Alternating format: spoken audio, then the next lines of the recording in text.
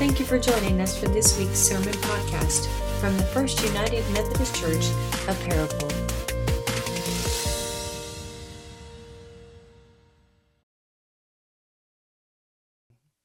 Today we're going to read two Bible lessons, first from Paul's letter to Corinth, the first letter in chapter 15, where Paul reminds them about the importance and the hope of the resurrection, and then we will read the Easter story from John's Gospel in John chapter 20. Both of those texts are there in your order of worship, but they'll also be on the screen. You might even turn to them in your own Bible. Whatever is best for you, I invite you to hear these words of Scripture this morning. 1 Corinthians 15, 19 through 26. If for this life only we have hoped in Christ, we are of all people most to be pitied. But in fact, Christ has been raised from the dead, the first fruits of those who have died. For since death came through a human being, the resurrection of the dead has also come through a human being. For as all die in Adam, so all will be made alive in Christ. But each in his own order, Christ the first fruits, then at his second coming, those who belong to Christ. Then comes the end, when he hands over the kingdom to God the Father, after he has destroyed every ruler, every authority and power. For he must reign until he put all enemies under his feet. The last enemy to be destroyed is death. And then the Easter story this morning comes from the Gospel according to John. Early on the first day of the week, while it was still dark, Mary Magdalene came to the tomb and saw that the stone had been removed from the tomb. And so she ran and went to Simon Peter and the other disciple, the one whom Jesus loved, and said to them, "They have taken the Lord out of the tomb, and we do not know where they have laid him." Then Peter and all the other disciples set out and went towards the tomb. The two were running together. The other disciple outran Peter and reached the tomb first. He bent down to look in and saw the linen wrappings lying there, but he did not go in. Then Simon Peter came following him and went into the tomb. He saw the linen wrappings lying there, the cloth that had been on Jesus' head, not with the linen wrappings, but rolled up and placed by itself. The other disciple who reached the tomb also went in. He saw and he believed, for as yet they did not understand the scripture that he must be raised from the dead. Then the disciples returned to their homes. But Mary stood weeping outside the tomb. She wept. She bent over to look inside the tomb. She saw two angels in white sitting where the body of Jesus had been lying, one at the head, the other at the feet. They said to her, "Woman, why are you weeping?" And she said, "They've taken away my Lord. I do not know where they have laid him." When she had said this, she turned around and she saw Jesus standing there, but she did not know it was Jesus. Jesus said to her, "Woman, why are you weeping? For whom are you looking?" Supposing him to be the gardener, Mary said to him, "Sir, if you have carried him away, tell me where you've taken him, and I will take him away." Jesus said to her, "Mary." She turned and she said to him in Hebrew, "Rabboni," meaning teacher. Jesus said to her, "Do not hold on to me, because I have not yet ascended to the Father, but go to the brothers and to say to them, I am ascending to my Father and your Father, to my God and your God." And so Mary Magdalene went and she announced to the disciples, "I have seen the Lord." And she told them that he had said these things to her. This is the word of God for us, the people of God. Thanks be to God. Let us pray. Holy God, it is with great thanksgiving in our hearts that we worship today, giving thanks for the opportunity to be in this place, to be here with one another, to be hearing again these old stories, but certainly stories that are filled with the power of your hope and love. And so we pray today as the scriptures are read, as the word is proclaimed, as we fellowship, as we worship, as we give our gifts, that in all of these acts we would remember again the hope of the resurrection, that joy would once again be made real in our lives and in our hearts. This in Christ's name we pray. Amen. Early on the first day of the week, while it was still dark, Mary Magdalene came to the tomb. Early while it was still dark. This is how John begins his telling of the Easter story. Early in the morning while it was still dark. And in doing so, he allows readers, he invites us to remember the reality of Good Friday, the disappointment of Holy Saturday. Jesus Christ has been abandoned, has been turned over, has been arrested, has been abused, has been crucified, and has been buried. These are the realities of the story, and so John begins his Easter story with this setting, early while it was still dark. And of course, he invites us to read that dark in sort of two ways. It's the dark of the moment. God's holy Son has been put to death and has been buried in a tomb. But it's also dark in a real practical way. This is an ancient world without lights, without streetlights, without automobiles. And so you can imagine, if you put yourself in the scene, Mary Magdalene making her way down a poorly lit path, maybe just a few fires in people's homes, the light of the moonlight and the stars. Early in the morning, while it was still dark, Mary Magdalene makes her way to the tomb. While it was still dark. Beginning the Easter story this way is sort of John's invitation to us to realize and to remember that darkness does not mean nothingness. Darkness does not mean nothingness. Most of us, of course, spend our time in our lives, we spend most of our working hours, our playing hours in the light, right? In the light. We get up in the morning when the sun comes up. We generally return home and go to bed when the sun goes down. And when we have to be at work in the dark, we turn on lights, right? We have the lights like we have in this space. You have lights in your home. We have headlights in front of our cars. We have our phone and our computers. We are surrounded by light, and we are in control of the light for the most part. That's not necessarily the case in the ancient world. They were a little bit maybe more familiar with the darkness than we are. And so John is inviting us to think about what might be happening in the dark. Is the dark all bad? Or maybe is there something good happening? Barbara Brown Taylor is a wonderful preacher and writer. She's been a professor for many years and just a really gifted thinker. She wrote a book a few years ago called Learning to Walk in the Dark. And she plays with these ideas of light and darkness where we tend to gravitate toward the light. She kind of thinks maybe there's some things in the dark we could learn as well.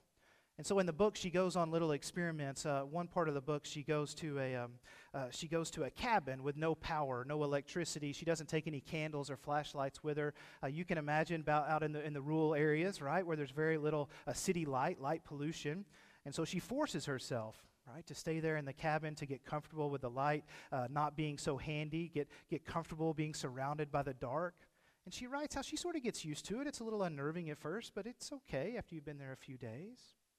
In another part of the book, she says that there are apparently restaurants you can go to that have a specific invitation where they invite people to dine in the dark, right?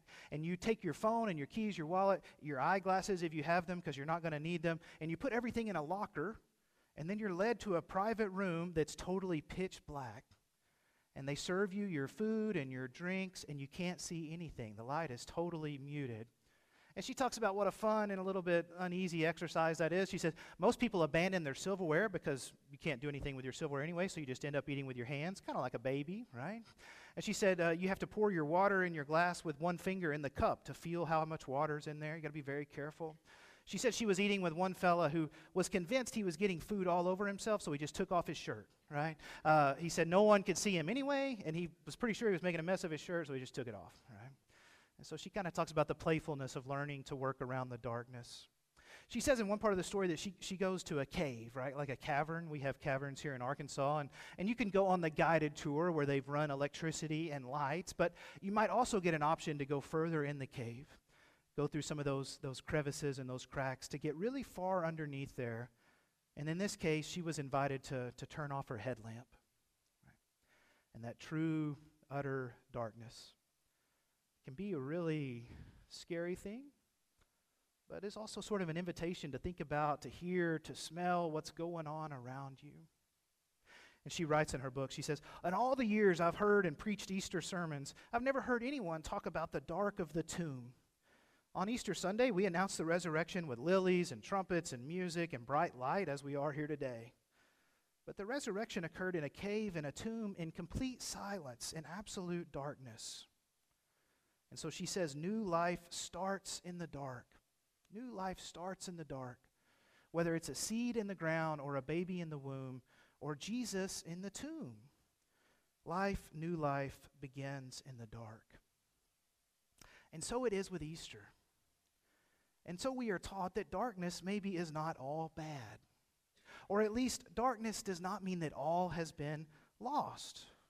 Darkness certainly doesn't mean that we should give up, and darkness doesn't mean the story has ended. And maybe, in fact, that it is in the darkness where God is doing some of God's most important and most powerful and most creative work.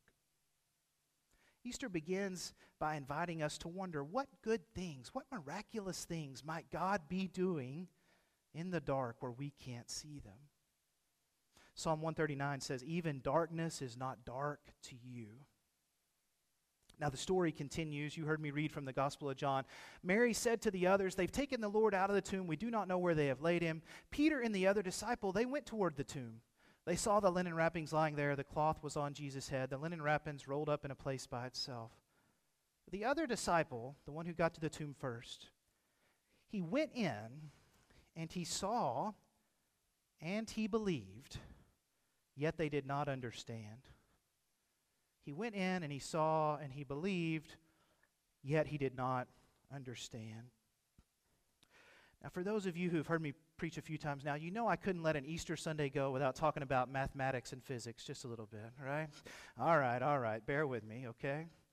Back in my math days at UCA, finishing an undergraduate and graduate school, we were invited one summer to do some work in computational analysis, computational engineering, numerical analysis. And I'm going to give you the short version here, all right? But those big equations that you see there are called the Navier-Stokes equations, and they determine the velocity, the energy, the place of fluid flow, right, in either 2D or 3D. They're really complicated equations. We know that they are the correct equations. We know that they work, but they can't be solved theoretically. Right? We don't necessarily know what the perfect answer is to the equation in all cases. What they can be, though, is they can be solved for particular initial conditions. Right? And this field was really starting to grow back about 15 years ago when I was in college, right? Because computers were getting so much faster. Right? So the work that used to be done at a research institute or a big university can now be done by college students on a laptop or a basic PC. And so we were invited one summer to work on some of these problems. We were given a grant by NASA, not that we were doing research that would actually help NASA, right? It's not that sort of grant. But it was a grant to help us to learn to enjoy that sort of research in hopes that we might grow into those sorts of fields or professions one day. And so that thing you see on the right is what I spent all summer looking at on a screen one summer, right? We drew these 2D grids of airplane wings. So if an airplane wing is cut down the middle, right? A slice of an airplane wing. And we ran repeated experiments, right? Just letting the computer solve the problems for the fluid flow around the airplane wing. And it would tell us where you had the most pressure, where you had the most drag, where you had the most rise, right? So it would give you an idea of how the plane wing worked. And we were invited to think about what a more efficient airplane wing might look like, right? Now for me, that was really exciting, but also very unnerving because I didn't entirely know if I understood what was happening, right? We would hit enter on the computer, and the computer would start working, and then we would get a result, and we would study it and look at it. And while I understood it in theory, my limited computer science background still made me kind of wonder, I'm not quite sure I understand everything the computer's doing. Later that summer, we were invited to go to Langley Research Center, NASA's research center in Virginia. And that was kind of part of the grant, to come visit with them, to see some of their work, to see some of their technological apparatuses, options there. And so they did a few talks and presentations for us. And then they invited us to present what we had been working on, right? Anxiety is an understatement, okay? I would much rather preach to a few hundred people on Easter morning than stand in front of a few NASA engineers to talk about 2D airflow dynamics, right? And so we kind of bumbled through our talk, and I remember thinking then, what am I doing here, right? Do I really understand this well enough to talk about it in a way that's respectable and reasonable? And it kind of caused a little bit of a crisis, gosh, how do these airplane wings work, right? Do I really understand all the math that's going on behind that? Do I understand why wings take off and planes fly? Oh, geez, sort of have an anxiety attack. Then we left the hotel, went back to the airport, checked into the airport, boarded our plane, flew from Virginia back to Little Rock, got home safely and peacefully, and never thought anything about it. And I offer that to you as sort of an illustration that there are some things in life that are hard to understand, right? Like airflow around wings and why wings work and why planes can land safely. But just because you don't fully understand every detail of it doesn't mean that you don't believe in it. I mean, how many of us have hopped on planes and thought very little about how they work and if they will land safely? We believe in it. We've seen it done over and over again. We believe that planes work. There may be a temptation, particularly on Easter, right, to think that if we had been there with the disciples, if we had been there with those who saw Jesus, particularly those who saw him resurrected, if we had been there, then we would really believe. But the gospel stories make it pretty clear that no one actually saw the resurrection. Like it happened in the dark. And so those earliest believers, they came to the tomb and they saw that it was empty, and even though they didn't understand, they believed. Even though they didn't understand, they believed. We've been working on this Apostles' Creed sermon series here in Lent, and so I like that style of teaching and preaching. I really want to understand, right? I want to do that intellectual work around the creed. I want you to understand, why is the creed important? Why do we believe these things? How does it work? But even I have to be careful, because the creed doesn't say, I understand who God the Father is, the Creator, and Jesus Christ His Son. That's not what the creed says. The creed says, I believe. I believe in God the Father. I believe in Jesus Christ His Son. I believe in the Holy Spirit. I believe in the church. I believe in the resurrection of the dead. And I believe in life everlasting. And so the invitation on Easter isn't to understand. This isn't a math problem to figure out. This is good news to believe. While we were working on this sermon series, we were working on this theme of believing the Apostles' Creed. Our 5th and 6th graders did an art project, and they put it down in the hallway, where I walk through that hallway every day on the way to my office multiple times. And it included this gold banner that said believe on it in big letters, right? And I walked by it for weeks, and I kept thinking, where have I seen this before? This big gold banner with the word believe on it. And it came to me that we had the Ted Lasso banner downstairs in the first floor of the church, right? Believe in the Apostles' Creed. Now, if you're not a Ted Lasso fan, or if you haven't seen Ted Lasso, I'm not necessarily recommending it, okay? It's a kind of a crude show. There's some colorful language. It's not a church show, okay? But it also has these great lessons about the human condition, about love and forgiveness and patience. And so Lasso, Jason Sudeikis, he's an American football coach. He goes to England to coach a kind of floundering football team, a soccer team.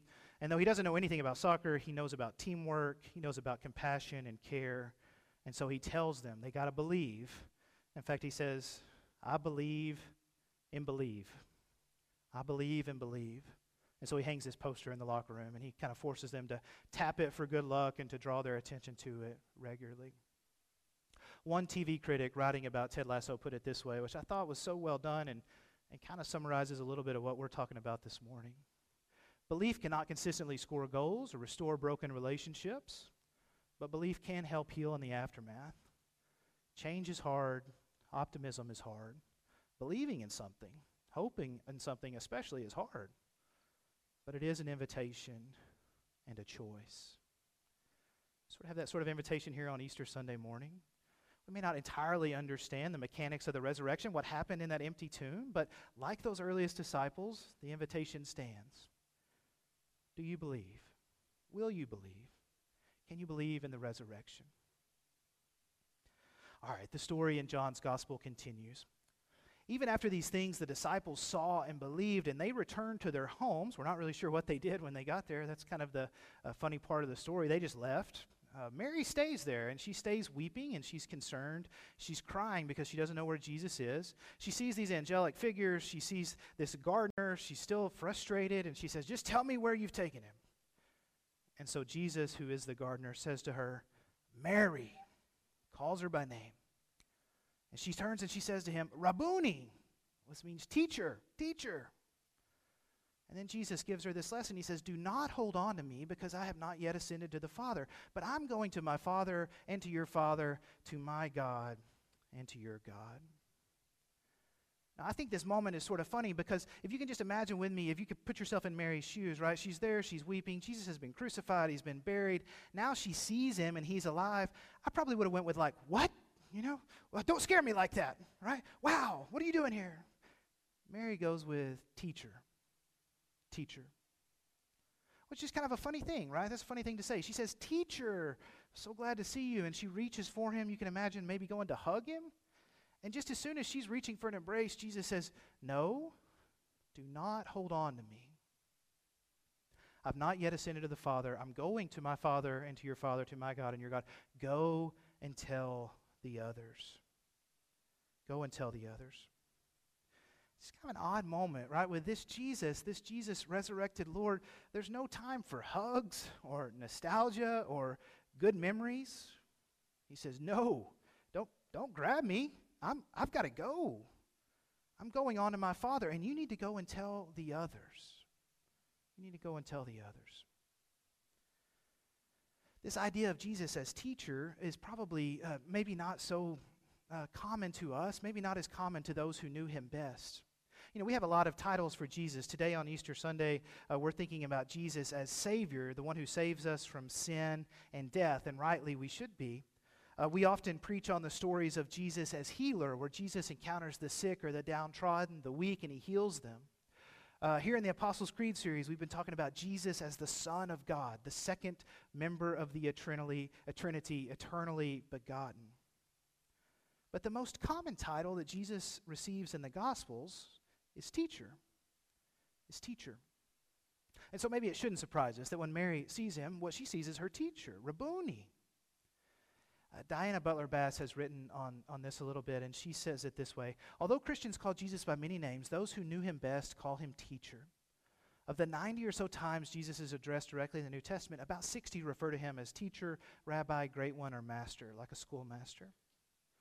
In the Gospels, the preponderance of action that occurs is Jesus teaching. At the temple, on the hillside, by a lake, in a field, by a campfire, at a dinner table, at a wedding, in the city. Jesus is always teaching. And sometimes he's teaching like this, right? He's giving a sermon or he's giving a lesson, but he's also teaching when he's not teaching, like when he's eating, when he's on his road to somewhere, when he's praying. Like Jesus' whole life is a lesson. And his disciples are constantly learning from him, including in the resurrection. In some ways, this is sort of Jesus' final lesson to Mary, right? She sees him and she says, teacher, and the last thing that he says to her is, do not hold on to me. I'm going to the Father, and you need to go and tell the others. I'm going to the Father, and you need to go and tell the others. I think Jesus senses in this moment, right, that, boy, nostalgia is a great temptation. Sentimentality is a great temptation, particularly when we have come through a dark season or a challenging time. Our hope might be to go back to normal, to go back to the way things were. But as Mary reaches for Jesus, he says, no, we're not going back. We're going forward to the Father. And you need to tell others.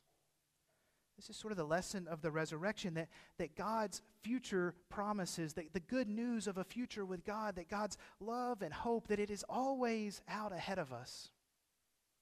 In the darkness of the tomb, even when we don't understand, we can trust in the goodness of God leading us and calling us forward. And so Jesus is teaching Mary and teaching all of us, the resurrection is not about looking back. It's about looking at what is next. One of my favorite writers who I often reference is Wendell Berry, and some of you have read some books of his along with me. He's a farmer and a conservationist, environmentalist, a poet. He's just a really talented and unique guy. He writes narrative, he writes kind of technical essays, he writes poetry. He has this long poem called The Mad Farmer, and you can sort of imagine what he's envisioning there.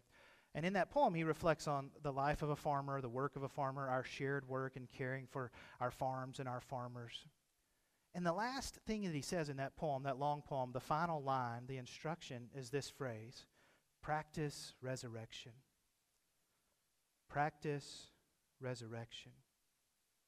Of course, Barry is a Christian and a Christian thinker, and so he certainly has in mind the themes of the Gospels, if not Easter Sunday. And I think that phrase captures so well what John is saying here in his Easter story.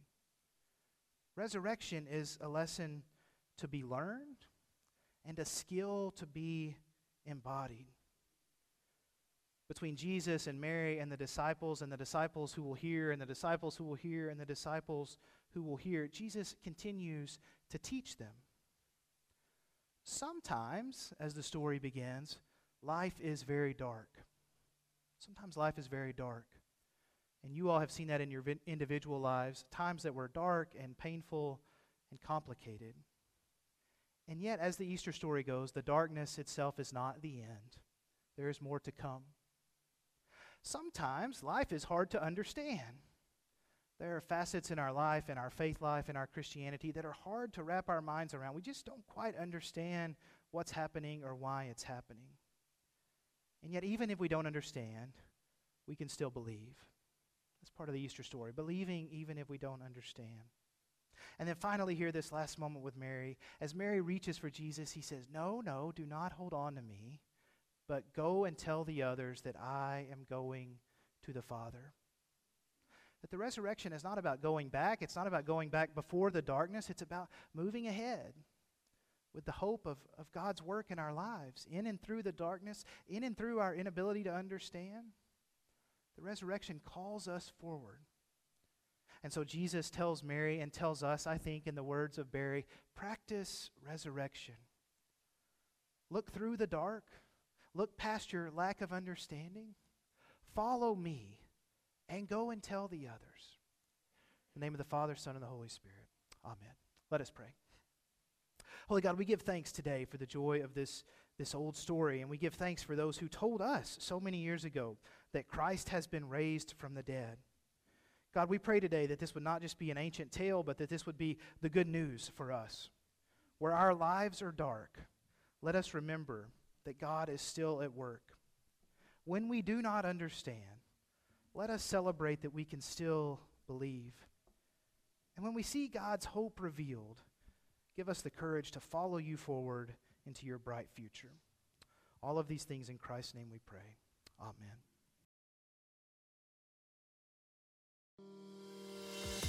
Thank you for listening. You can find out more about First United Methodist Church by going to our website at www.fumcparagould.org. May God bless you this week.